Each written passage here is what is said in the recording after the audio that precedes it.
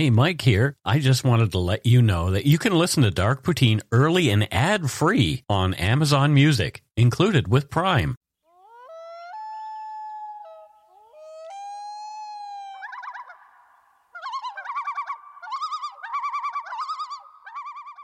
All right. I guess it's time for some Dark Poutine. I am Mike Brown, and this is Matthew Stockton. Hello. How are you? I is fine. You is fine.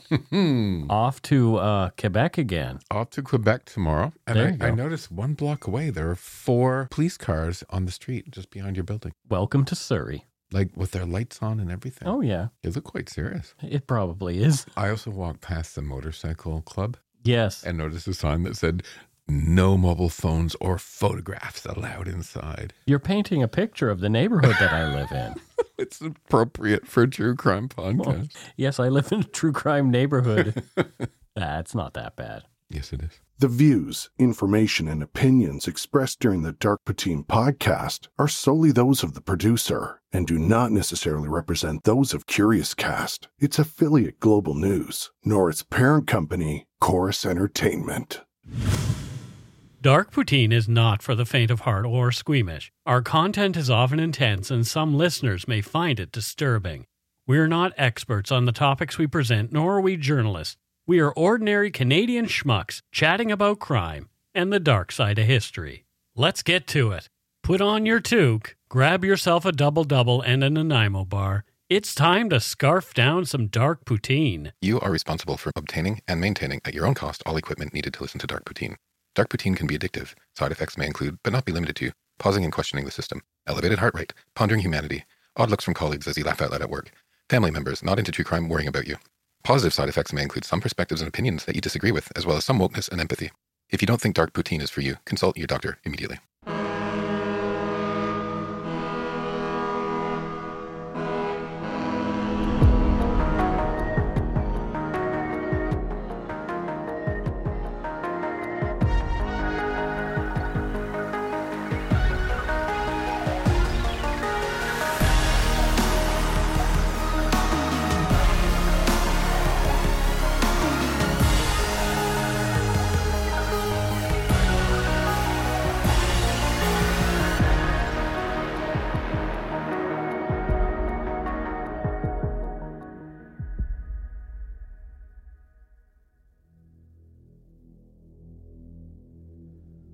On September 5th, 1998, between 11 and 11:30 p.m., Brianne Ruth Wolgram was last seen at the 7-Eleven store in Revelstoke, British Columbia. She was in the company of 3 young females whose identities are unknown. 5 days later, Brianne's abandoned car was discovered 30 kilometers south of Revelstoke towards the Alcocolex Falls and River on Echo Lake Road. Inside the car was her wallet, driver's license, and $200, but there was no sign of Brianne. Nearly 25 years later, Brianne's family and friends are left wondering whatever became of the shy 19-year-old. Police have not ruled out foul play in her disappearance. This is Dark Poutine episode 261, The Vanishing of Brianne Wolgram.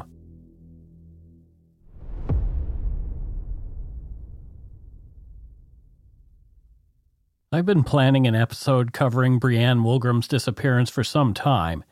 During a recent episode of Supernatural Circumstances, Morgan and I chatted with Brennan Storr, one of the hosts of the Ghost Story Guys podcast and author of the book called A Strange Little Place, The Paranormal Secrets of Revelstoke, British Columbia. Brennan briefly mentioned Brianne's disappearance, which prompted me to dive into the research for this episode. He helped me learn more about the case as I dug in.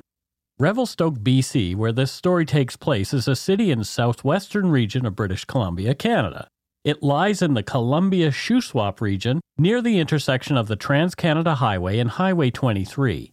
The city is surrounded by the majestic Selkirk and Menashe mountain ranges and is bordered by the Columbia River to the west. The area is renowned for its breathtaking natural beauty, with numerous lakes, rivers, and mountains nearby. Revelstoke is strategically located midway between Vancouver and Calgary, making it an ideal destination for visitors exploring the region. The city has a rich history, with a thriving economy based on mining, forestry, and transportation in the past. Today, it is widely recognized for its tourism industry, especially winter sports such as skiing and snowboarding. The Shuswap Nation are the indigenous people of Revelstoke, and they inhabited the region for thousands of years before the arrival of European settlers. Today, the Shuswap Nation strives to preserve its culture, language, and traditions, and remains an active and integral part of the Revelstoke community. The community of Revelstoke was established during the construction of the Canadian Pacific Railway in 1885. The main business street, Front Street, was laid out by a surveyor, A.S. Farwell, and was initially a Wild West town featuring general stores, hotels, brothels, and saloons.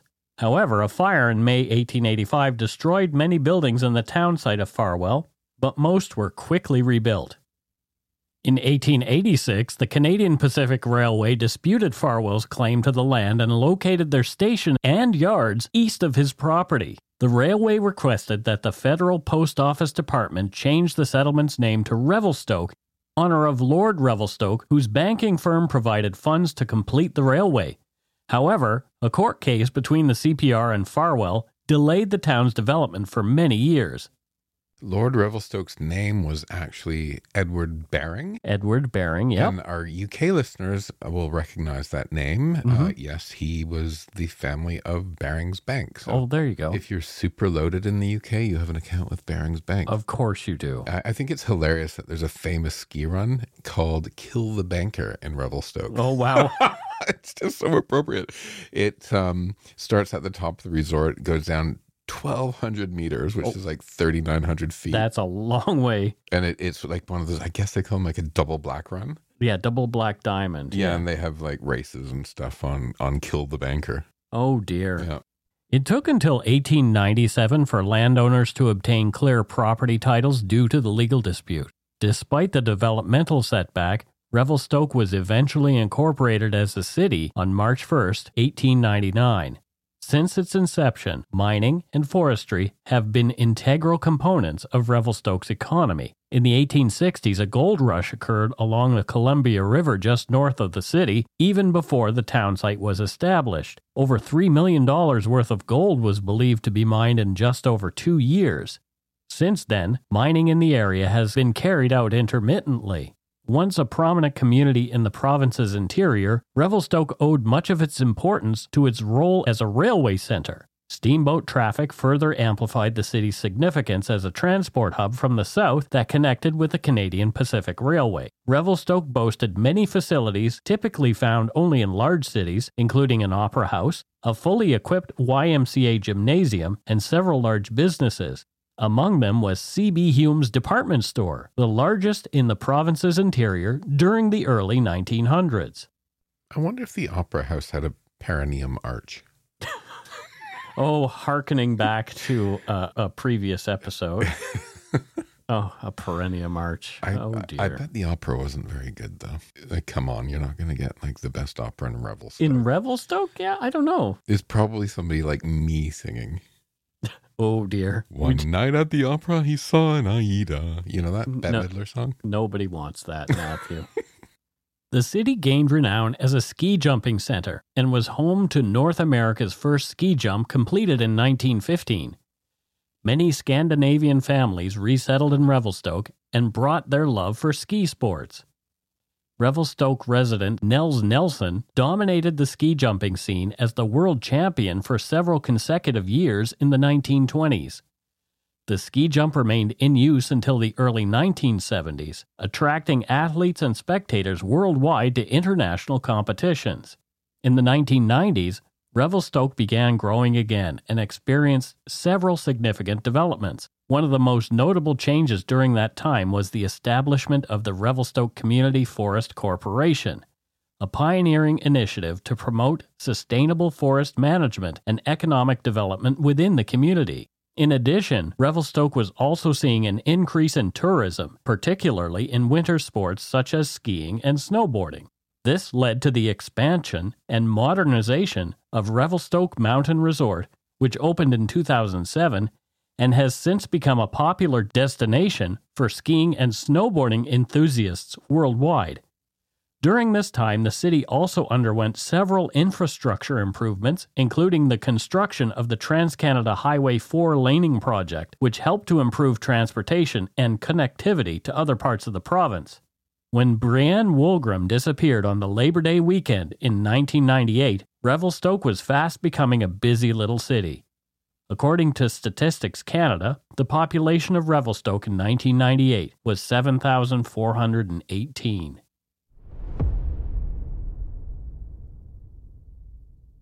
Brianne Ruth Wolgram was born to Cheryl and Clifford Wolgram on March 25, 1979. She lived in Revelstoke her entire life. She was the baby of the family and beloved sister to her older brothers Troy and Todd, who'd both moved out by the time she was last seen. She was active in high school sports and physically fit, often working out at a local gym with friends. Sources claim that Brianne was cautious until she got to know you, coming off as shy. But once Brianne was comfortable with you, she was outgoing, fun, and had a good sense of humor. I know people like that, and in fact, my husband is one of them. Yes, he definitely is. I think I told you earlier, I thought he didn't like me at all. He's quiet, but he takes some time. Yeah. But once he knows and trusts somebody, he's a great laugh. And I actually find these people to be sort of the most honest, right? And I bet you, Brianne, I bet you she was a great friend. She was probably a great friend. And honestly, people like that who do take time to warm up to you, once they are your friend, they are your friend. They tend to be authentic. Yes. Yep. Still living at home like many young women her age, Brianne aspired to attend college, travel, get married, and start a family. She was not going steady with anyone when she disappeared. And when she wasn't with friends or family, her life at the time was taken up by working at her two jobs, one at McDonald's and at a Super Save gas station behind what was the Frontier Motel and Restaurant in Revelstoke. Brianne's jobs were along the Trans-Canada, which runs through Revelstoke. Due to her customer-facing roles along such a high-traffic corridor, Brianne would have had interactions with many strangers traveling through the area between Calgary and Vancouver. And that's important. Right. It's a well-known fact that some killers have used small towns along major highways to target victims. Right. This is often referred to as serial killer highways or killer corridors. And it's believed that the high volume of traffic and the transient populations in the areas make it easier for killers to blend in and avoid detection. Yeah, so I really hope this isn't the case for Brianne, though. I'm hoping so, too, because that's the hardest crime to solve is stranger murder. Yeah. Brianne was a hard worker, and although saving to attend school to learn to be a pharmacy assistant, 4 months before she vanished, she purchased her pride and joy, a black 1989 Acura Integra. Brianne's car had a very distinctive feature in the way of its gold-colored plastic wheel covers. According to the website findbrianne.wordpress.com, quote, Brianne's car was in pristine condition and she made sure to take good care of it. That last summer was filled with Slurpees, rocky beaches, and the loud blaring of Beastie Boys from her new car. I gotta like her right there. What was your favorite Beastie Boys song? Intergalactic. Mine too. Oh, that's cool. I love that song. Did you know my dog Steve? Yes. I call him Steve. Yeah. Stevie Wonder, Stevie Blunder. I also call him Beast, and that morphed into Beastie Boy. Yeah, there you go. And also I shared a birthday with Adam Yauch, who's passed away from the Beastie Boys. Did you grow up on Slurpees like Brianne did, or we had? There were no Slurpee places in Bridgewater. We had the dog one, Slush Puppies. Remember? Oh Slush yeah, Puppies? I remember those. Yeah. Brianne was wiped out from a hard work week on the day she disappeared, September 5th, 1998. The day before, she'd completed a night shift at McDonald's and then spent a late night out with her girlfriends. She'd not slept much when it was time to get up and go to work at the gas station. According to some gas station employees who later spoke to police, Brianne appeared upset and quieter than usual during her shift. At one point in the afternoon, Brianne broke down in tears, but she eventually composed herself. Cheryl, Brianne's mother, reported that Brianne's boss told her that she could go home, but she'd decided to continue working. I wonder why she was upset. That's a great question. That has not ever been shared publicly. Maybe people who are involved in the investigation know, but it hasn't been shared publicly why, or maybe it is unknown. And maybe it was nothing. Maybe it was nothing. Right? Like, just because you're upset and you're crying, doesn't mean anything massive happened. You're just maybe having a bad day. But the fact that she went missing makes then people start wondering, right? It might not have anything to do with it. May not. But then again, it may. This case is so frustrating. Brianne got home at around 7 p.m. that evening. She'd been looking forward to hanging out and unwinding with her friends that weekend. Brianne had been invited to a barbecue with her family but declined to attend as she desperately needed a nap. Her parents left the house at around 8, and that was the last time they saw Brianne. After her nap at around 9 p.m., Brianne contacted her best friend, Christy Kane, and confirmed that she would pick her up at 11:15 after Christy finished work. They planned to hang out with their friends afterward. At 11:20 p.m., when Brianne had yet to arrive to pick her up, Christy Kane called Brianne's house to ask why she was running late, only to discover that Brianne wasn't there. Christy later noted that it was out of character for Brianne not to call if she would be late for a meetup. Brianne's mom, Cheryl, concurred. She said that when Brianne said she would do something, she did it without fail. If Brianne had not followed through on something, there must have been an extraordinary reason. Several witnesses reported seeing Brianne conversing with 3 females outside the 7-Eleven before 11:30 p.m. According to news reports, no video surveillance tape was recorded within the 7-Eleven that evening, which is unusual. Another article indicates that Brianne and one of the unknown girls entered the store but bought nothing. Another of the girls was seen leaning on the hood of Brianne's car, indicating some familiarity with the vehicle, and perhaps Brianne. One man later said that he followed Brianne's black Integra out of town and noted 3 passengers inside, including the driver. This was the last apparent sighting of Brianne's car for the next 5 days. According to news reports, a hunter claimed to have seen a teenage girl walking along Echo Lake Road at about 8 a.m. on Sunday, the morning after Brianne was last seen and before she was reported missing. The man's description of the teen and her clothes indicate that this may have been Brianne, but it has never been confirmed. Again, more difficulty with this case, right? Yeah. There's so many may-haves. Memory isn't a perfect process, and eyewitness accounts, as we've seen time and time again, not necessarily always reliable. Right. People can remember details completely opposite of what actually happened. Have you ever had a memory of a place, Mike, and then gone back to it and you're like, this is nothing how I remember? Yes. Yeah. Or you have a conversation with somebody about how you remember something and they don't remember it that way at all. They remember it entirely different. Yeah. RCMP Air Services from Kelowna searched the area where the young woman was seen.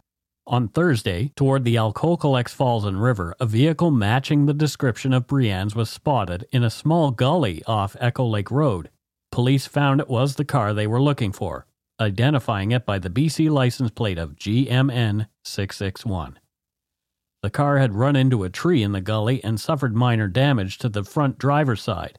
No one was inside. The passenger door was ajar, and there was no sign of anyone around.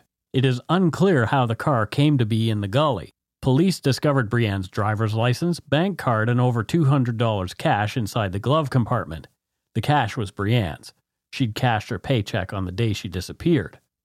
A size 11 men's boot print was found in the dirt near Brianne's car, but whether this is connected to Brianne's disappearance is unknown. Years later, Brianne's friend Anna, who created and maintains the site findbrianne.wordpress.com, was invited to view photos taken during the initial RCMP investigation at the scene. Anna described the photos, which also give some insight into more items found within the car. Outside the car, on the ground, was a package of Colts, cigarillos, can of Budweiser, an empty air freshener package. Inside the car, 1 yellow and 1 red air freshener hanging from the rearview mirror, beach towel, 1 pouch of cigarettes on the console between driver and passenger seat, and it looks to be either Players brand or number 7 blue, a 6-pack of Growers Blackberry wine coolers. Visibly, you can only see 2 coolers in the box. One cooler is open, the other closed. The box is only open on one side. And note here, a comment later confirmed that Brianne had purchased the wine coolers to bring to her friend Christy when they were due to meet up that evening.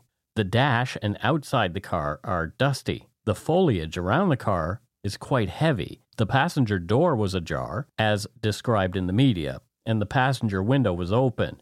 Keys were in the ignition and appeared to have been in the off position. So police are tight-lipped about whether they could obtain strangers' fingerprints from the car or on the items inside, and they've also declined to comment on DNA collection. Why? That's a good question. To not even comment on anything about it is weird. Right.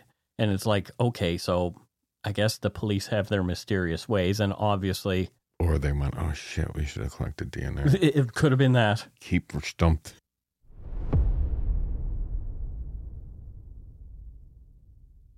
Three days after the discovery of Brianne's car, a province newspaper article quoted Cheryl Wolgram, who was deeply concerned for her daughter's welfare. Quote, "Something weird has happened," said her mom, Cheryl Wolgram, who checks Brianne's room every morning hoping her daughter will be there. "I'm hoping I'm in a dream, and when I wake up, this isn't going on." End quote. For several weeks, family, friends, and search and rescue teams combed the area in search of Brianne. Tracking dogs were utilized to follow Brianne's scent from her abandoned car. However, the trail suddenly disappeared 3 meters up the road, leaving investigators puzzled. Dogs also seemed to alert to what might have been Brianne's scent in a small area on Front Street in Revelstoke. When last seen, Brianne Wolgram was wearing jeans, a white t-shirt, and black sandals. She was 5 foot 2 inches tall, and at the time weighed around 130 pounds. Other distinguishing characteristics are that she is a white female with light brown, curly, shoulder-length hair, sometimes straightened, often worn tied back. She has blue eyes and a birthmark on the back of her right leg. It's believed that Brianne was wearing 3 pieces of jewelry when she vanished. She wore a chain necklace with a star pendant, diamond earrings, and a diamond ring. Brianne's bank account has not been touched since she disappeared, and there was nothing of Brianne's missing from her family home. More after a quick break.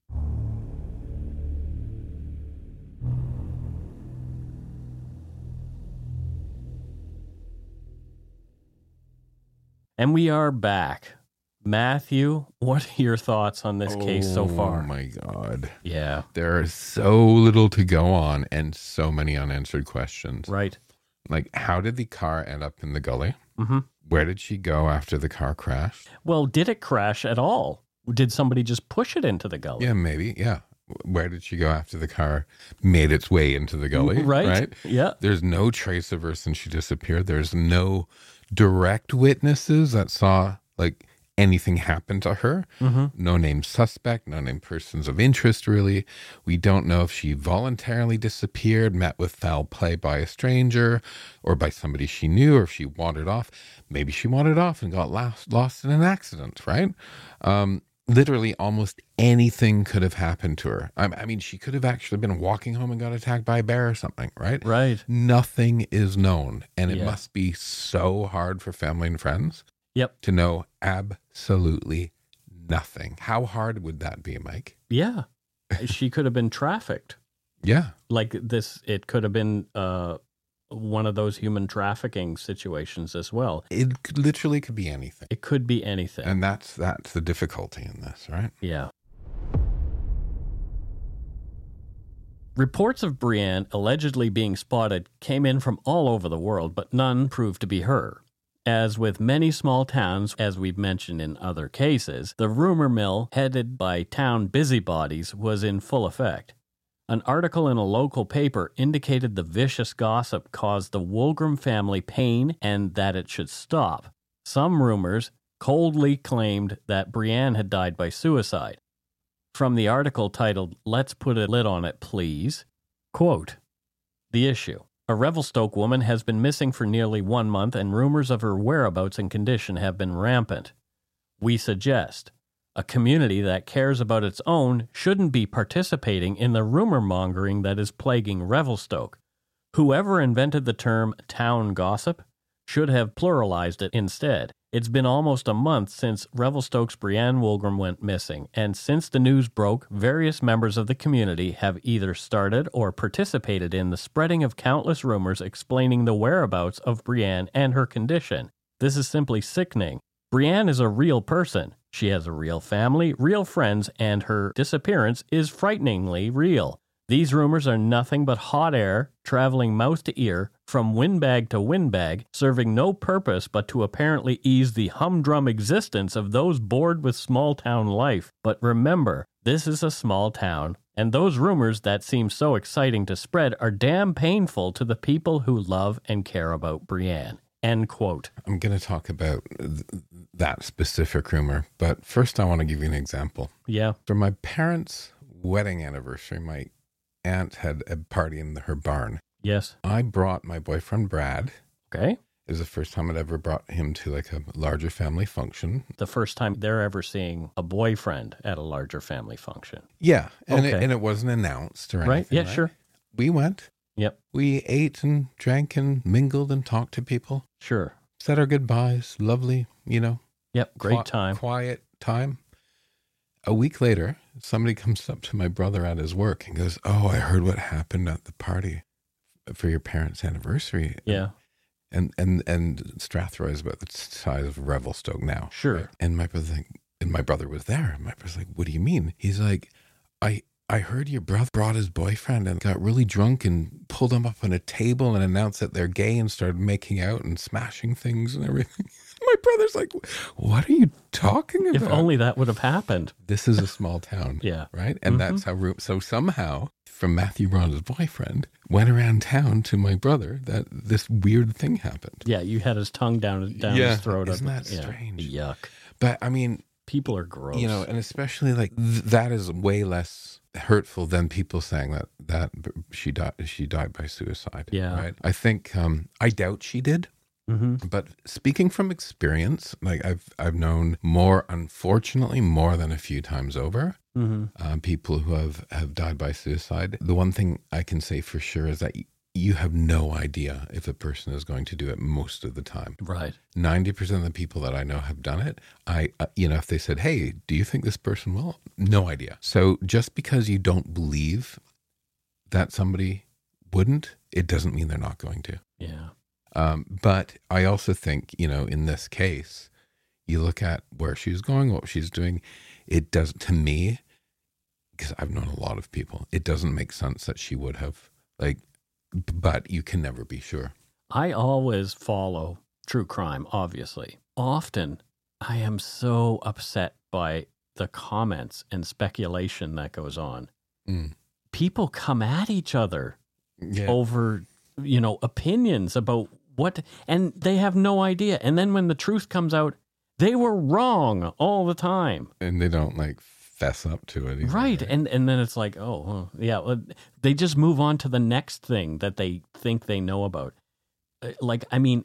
Even though I do true crime as a living, I have no delusions that I can solve a case. Do you know what I mean? Oh my God, Mike. The last person I'd want on my case if I was murdered would be you. Oh dear.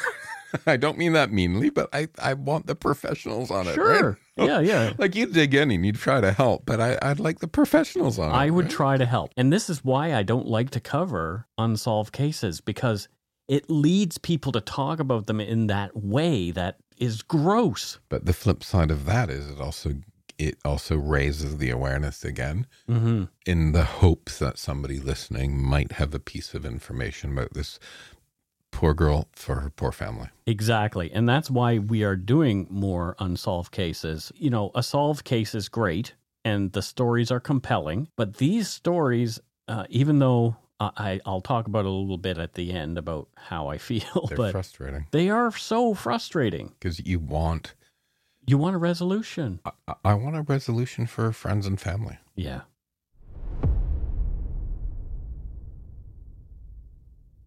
In February of 1999, a missing poster of Brianne was updated with the composite sketches of the young women who were seen with Brianne at the 7-Eleven on the night she vanished.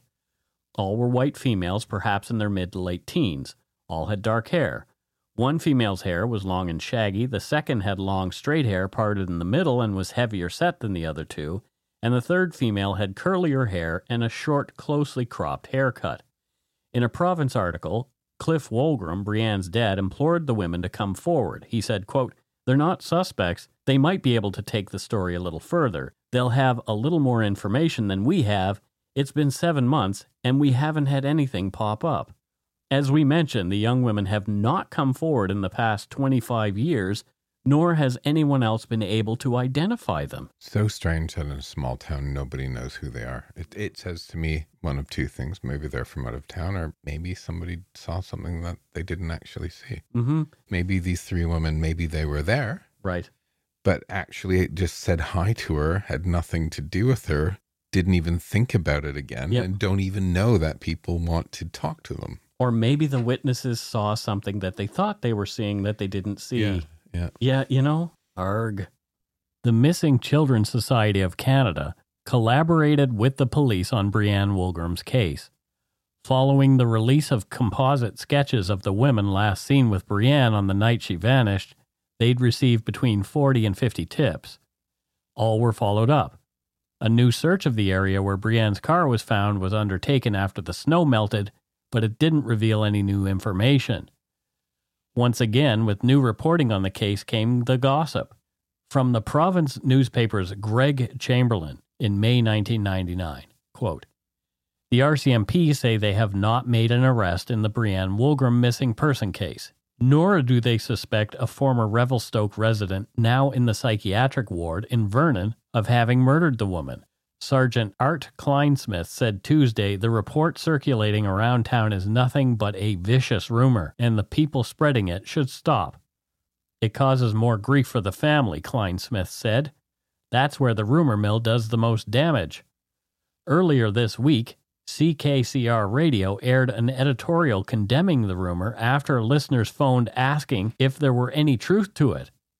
Kleinsmith said police are checking out all tips related to the case, but he noted that people who start false rumors can be charged under the criminal code with public mischief if they are found out." End quote. 2 years after Brianne Wolgram disappeared, an article in the province indicated that Cheryl Wolgram had concerns about the investigation. From the article, quote, "Brianne's mom worries that the police aren't doing enough to find her daughter. Some people have suggested Brianne may have run away or killed herself, but Wolgram says her daughter had her own car and bank account. She didn't have to run away, and Brianne was not suicidal." End quote. The article continues, quote, "There has been absolutely nothing for 2 years, said her mom Cheryl Wolgram, who works as a house cleaner to stop herself from thinking too much. We still keep going over it, she says, wondering what could have happened. I don't think she did this deliberately. We know our daughter. The 3 girls last seen with Brianne haven't come forward and haven't been identified, which baffles Cheryl considering Revelstoke is a small, tight-knit community. Maybe Brianne went to a party with them. Maybe an accident happened. Maybe that's why they never came forward, because they're afraid," said Cheryl. "I just wish if it was an accident that the people would come forward and let us know what happened." Her husband Cliff, a retired Canadian Pacific Railway engineer, is clinging to the thought that their only daughter is alive, said Cheryl. "Until he sees it, she isn't dead. He wants proof." End quote. Some articles indicate Brianne had on a couple of occasions suffered from depression due to seasonal affective disorder. However, her family was adamant she was not depressed in September 1998. In the spring of 1999, the CBC radio morning show Daybreak Kelowna reported that Dr. Lee Poulos, the president of the Canadian Society of Clinical Hypnotists, had been brought in by police to hypnotize witnesses from the night of Brianne's disappearance. Poulos claimed that the police investigators frequently use hypnotism to help witnesses recall information. At the time, Poulos had been involved in over 250 cases and had worked on high-profile ones, including the hunt for the Abbotsford Killer and the Air India bombing. We've covered the Abbotsford Killer, and we will cover that other one. One of the witnesses, a female friend of Brianne's, revealed under hypnotism that a man in a red truck had been following and leering at Brianne and her friends. This information helped police create a composite sketch of the person of interest, but that man remains unidentified. According to Poulos, the other male witness was the last person to see Brianne alive, but was not a reliable witness under hypnosis. According to the U.S. Department of Justice archives, quote, "In certain limited cases, the use of forensic hypnosis can be an aid in the investigative process. Witnesses to crimes have been able to recall certain facets of the crime while in a hypnotic state, that they had not remembered without hypnosis. The use of hypnosis, however, is subject to serious objections and thus should be used only on rare occasions. The information obtained from a person while in a hypnotic trance cannot be assumed to be accurate. Therefore, any information obtained by the use of hypnosis must be thoroughly checked as to its ultimate accuracy and corroborated. In Canada, in 2007, the Supreme Court decided that evidence obtained through hypnosis should not be admissible in criminal cases.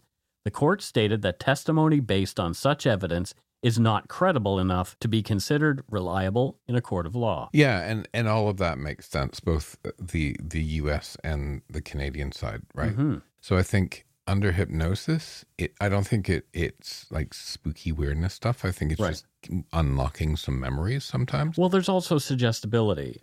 Yeah, there's suggestibility, but I think if somebody's hypnotized and goes, "Oh my God, there was a red truck," mm-hmm. and then the police actually narrow down and then find somebody, right? If it helps them get to actual evidence, yeah, go for it. But nobody can. Oh, Mike Brown did it under hypnosis. Oh, let's go arrest Mike Brown. No, it can't work that way. Right. I mean, I hope not, because I didn't do it. In the years after her disappearance, Brianne's friends and family raised a $20,000 reward through what they called the Blue Ribbon Campaign. The reward has since lapsed. However, there is a GoFundMe page to raise another more permanent reward on the findbrianne.wordpress.com site. The website, created by Brianne's friend Anna in 2010, has collated news reports of Brianne's disappearance and other updates on the case, but there has not been a lot of new information since the young woman vanished. It is the definitive source for public-facing information about the case, however. The first post on the site reads, quote, "We sit idly by for the problem to solve itself, but there must be someone out there doing something to find Brianne, right? The sudden realization that nothing's happening, no one is helping us, has taken 12 long years to sink in.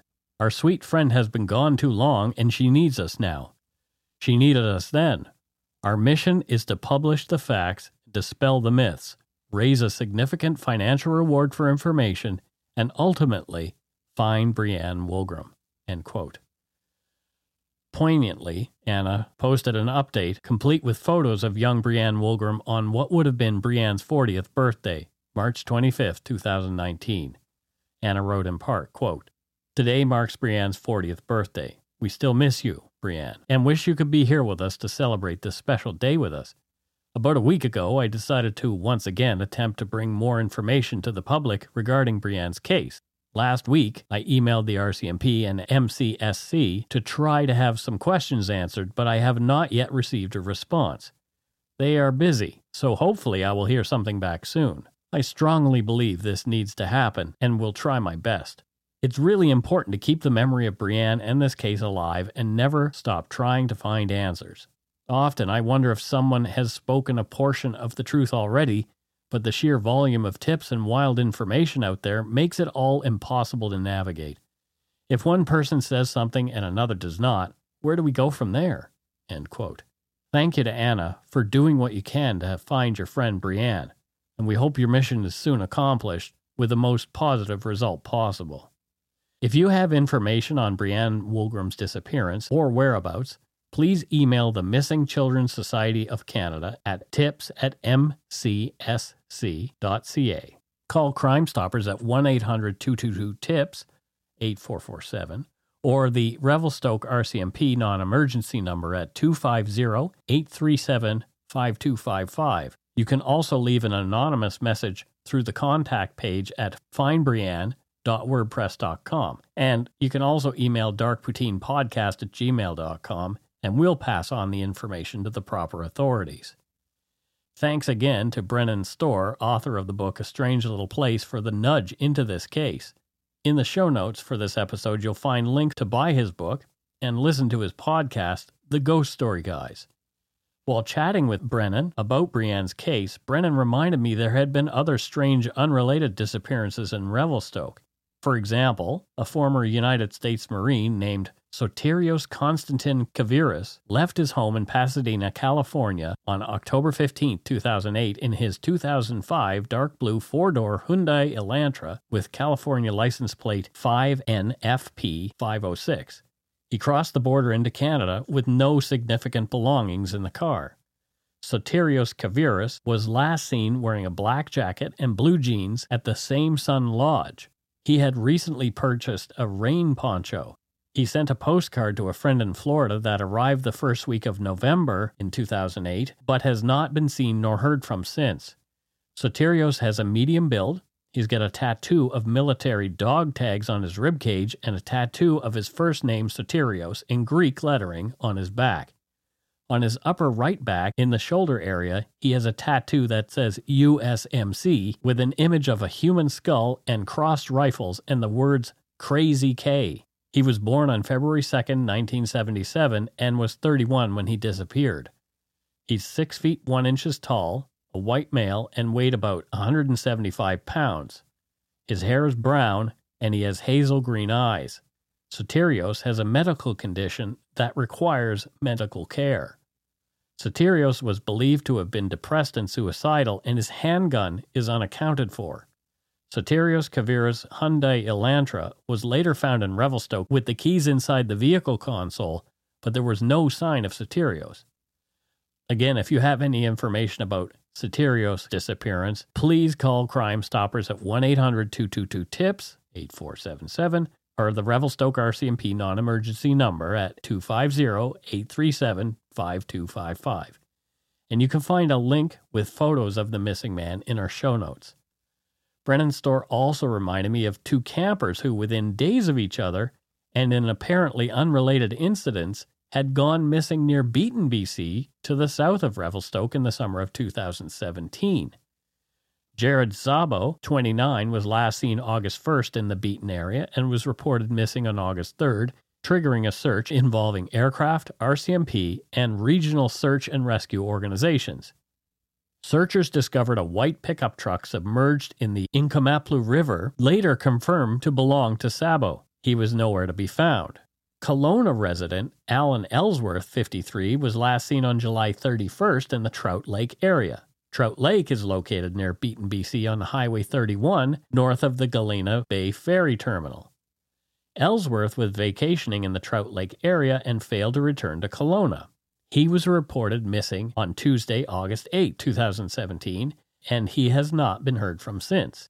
According to Brennan's research, many others have gone missing near Revelstoke or close by in other areas around BC's interior.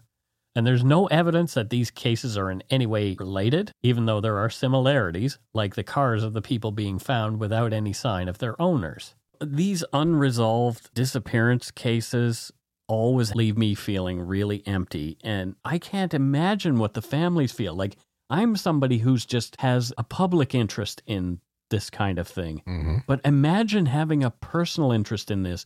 Imagine it being Justin. Yeah, or imagine me, Mike. I disappear one day. You, Justin, nobody ever hears from me again, and you don't know what happened. I hope you'd think about me in the rest of your life and try to figure out what happened. So now you're going to disappear so people will think about you? No. I could see the light going on in your eyes there. No, absolutely not. No, I'm kidding. But yeah, no, exactly. Of course, people who care about you and love you are going to think about. If you disappeared tomorrow, I'd be like, for the rest of my life, I'd be thinking about you, right? And sure. I'd put up flyers. I do a lot of stuff. I'd try to figure out how to work the boards. I'm pointing at my road. The boards here because I can talk, but I have no idea what button to push to make sure the podcast goes. As long as 1 and 3 are not highlighted with the little mute thing, they're on. Well, if you disappear, Morgan can help me, and we'll get the message out. Okay. Okay. She wouldn't know how to do it either. Oh, really? Yeah. Okay. Well, Morgan, keep learning if you're listening. Yeah, please. Hopefully, I don't disappear, so you guys don't have to do that. But I'm not planning on disappearing. And we'll do your case on this show and her show. So we'll do it from a potential true crime, and we can do it from an alien abduction from her side. Okay, oh boy. Sorry, I digress.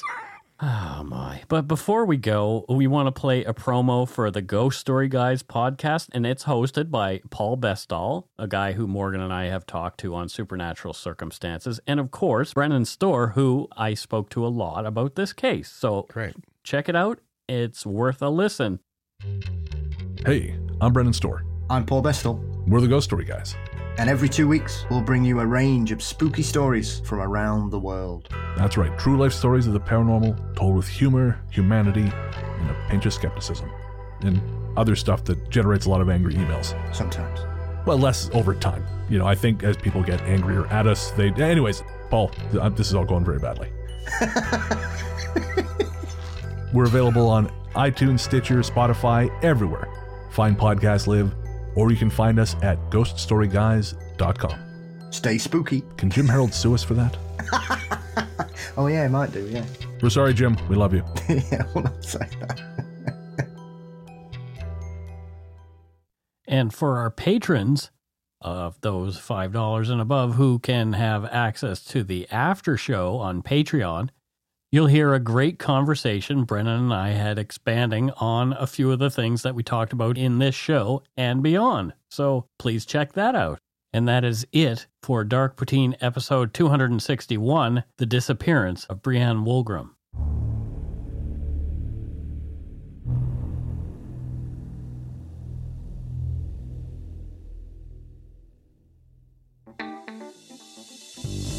That's right. It's time for voicemails. You can leave us a message at 1-877-327-5786 or 1-877-DARK-PTN. We'd love to hear from you. Let's see who called us this week. All righty. Voicemail time, and we've got a couple this week. Great. Yeah, let's listen to the first one. I think it's from somewhere in the United States of America along the West Coast here. Hey, Mike and Matthew. This is Kim. I am calling from, well, close to Portland, Oregon. I live in Washington, which is right across the bridge, right across the border to the north. So these things make me a little nervous. So I'm doing this in rush hour traffic, so I'm so distracted by the other people that I don't have to think about too much about what I'm going to say. But I have to tell you, I don't know what go shit in your hat means. And I have resident Canadians. I'm a nurse by trade, and my charge nurse is from Paisley. Not quite sure where that is, but I asked her. We have very different personalities, and she's more stoic, I guess, than I am. But I asked her if she knew what taking a shit in your hat was, and she looked at me with this disgusted look on her face and said she'd never heard of it before. And my other sister is from Shelburne, Nova Scotia. My neck of the woods. And she doesn't know either, so I don't know what's going on, if they've just been gone too long and they don't know what this means. Anyway. I've never heard it before. As everyone else does, I love you guys. You're the highlight of my week, and I just enjoy your personalities so much. And my very favorite thing is when Matthew says something, policeman, not for me. When Matthew says something a little spicy or whatever, and it makes Mike say, "Oh dear." That's my favorite. Mom likes that too. I love it. It's too much fun. And I love the commentary, just sort of side notes, and your guys' friendship obviously runs very deep, and it's Are we friends? a great pleasure to listen to both of you. So thank you for all you do. Of course we are. And I guess go take your shit in your hat, even though I don't know what that means. Bye. Okay, so we will address go shit in your hat first. I at no time did I really say it's Canadian. I guess maybe I've sort of hinted it is. It's not. It doesn't really matter. I'd never heard of it before. You know where I got it from? Where? The Sopranos. Really? It was Junior. It was Junior Soprano He was being told something, blah, blah, blah, blah, blah. And he just looked at the person. Funny. And instead of saying F off, Right. he said, go shit in your hat. So look at you. You're starting to create stereotypes of Canadians. Yeah, right? So, Kim, Paisley is in Ontario near Owen Sound. Yep, that's right. When I was like a young teen, I loved Paisley t-shirts. Mm-hmm. I like Paisley too. I still do. But I really like Kim's voicemail. So she says she's a nurse, but I think she has a side job. I'm going to make something else up. Yeah. So being from Portlandia. Okay. I think she fixes fixed gear bikes because everyone in Portland has a fixed gear bike, as we all know. Oh, there you go. Yeah. Well, so someone's got to do it. Yeah, I think they hate that stereotype. Who cares? Whatever. Yeah, so Kim, you fixed gear bikes, and I was howling with laughter when that voicemail was playing, and you're like, oh, police, and then you hear a little woo, and you're like, not for me. Yeah. I hope you're driving carefully. Not yeah. We on your phone. hope you're driving. We did hear the police though. Oh dear. Thanks for calling, Kim. Yes. Here's our second voicemail for the week. Hi guys. So I'm calling. So I've been a listener for a very long time. My name is Dee Dee. I always will be just, when I come into my town and I see the name of our town, I always think of the podcast where it was a while ago and you guys go talk about the town named Forest. And you guys said, wow, that's a really weird name. That's like a town surrounded by forest. And I just wanted to let you guys know that I went to school in a town called Forest, and there was absolutely no forest. And then you guys were like, that'd be like a town called Rivers that is surrounded by rivers. And after I graduated, I actually ended up moving to a town called Rivers. And it is surrounded by a river. And I just, all the time when I come into the town and I see that, I think of that podcast where you guys are making fun of the town names, and I ended up being in both of those towns. Yeah, I really like you guys, though. I keep listening to it, even though you guys totally diss my town names. But my little is crying here, so I'm going to hang up. Thanks. Bye. Oh, she's crying because mommy's laughing probably. But, I come from one of those towns myself, so that's why I take any opportunity to diss. Forest, you're surrounded by forest. Rivers, you're surrounded by rivers. I'm from Bridgewater. Okay.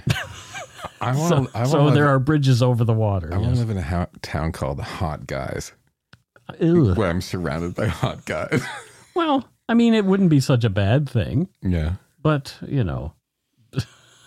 So Dee Dee helps her brother in his laboratory. Doing what? What does he have a laboratory? Do you remember Dexter's Lab? Dexter's the cartoon Lab. with his sister Dee Dee. Dee Dee. Oh, okay. Yeah, well, there you go. There you go. So that's kind of fun. And I hope your little one stopped crying. We hope so, yeah. But thanks for calling. Yeah, thank you. That's it for this week's voicemails. Again, you can leave us one at 1-877-327-5786 or 1-877-DARK-PTN. We'd love to hear from you, even if it is just to say hi and to tell us to go shit in our hats.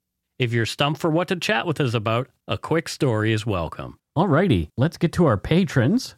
This week, we have from Red Deer, Alberta, Stacy Carmichael. Stacy Carmichael. Hello, Stacy. Thank you. Thank you, Stacy. Stacy comes in at our Eager Beaver tier, which is $5 or $7.50 Canadian. Sweetness. Yeah. But what does Stacy Carmichael do there in Red Deer, Alberta? She sneaks out in the middle of the night and paints the deer red. Well, of course, someone's got to do it. Yeah, it's she's holding up the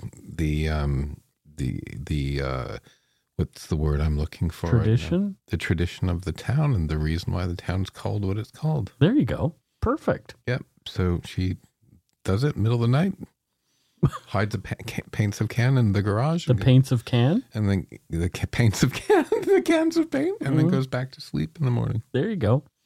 Next we have Kathy Duke, and Kathy is from Alamogordo, New Mexico. Alamogordo, New Mexico. That's an interesting name. Yeah. I'm not sure what she does there in Alamogordo, New Mexico, but we can take some wild guesses. I know exactly what she does. What's that? She has a tea plantation. Tea? Yes. Oh, interesting. Yeah. She grows Earl Grey. She's the Duke of Earl. You know that, oh dear. You know that there is a museum of space history in Alamogordo, New Mexico. Really? Yeah. Which is kind of fun. Does she sell tea maybe there? Of course she does. She makes it and they sell it there. Of course they do. No, she does. She doesn't just sell there. She's the distributor. And there's also something else that's kind of fun in Alamogordo, New Mexico. Okay. McGinn's Pistachio Land with the world's largest pistachio. So they have like a big pistachio sculpture. Okay. There. Is it shelled or unshelled? It is shelled. Okay. And the shell is sort of open a little bit. And you can see the green pistachio inside. So there you go. That's kind of fun. Yeah. Well, she's a tea baroness or duke. Is there such a thing as pistachio flavored tea? If not, there should be. I think everything's been done. Everything has been done to death. Next, we have Kim Gorsline. Kim Gorsline. And I don't know where Kim is from. She is a Donut Money donor. So where on earth is Kim Gorsline from? Number one. Madrid. She's from Madrid. Is that Spain or is it one of those other places named Madrid? The real Madrid. Okay, the Real Madrid, which is also a footy team.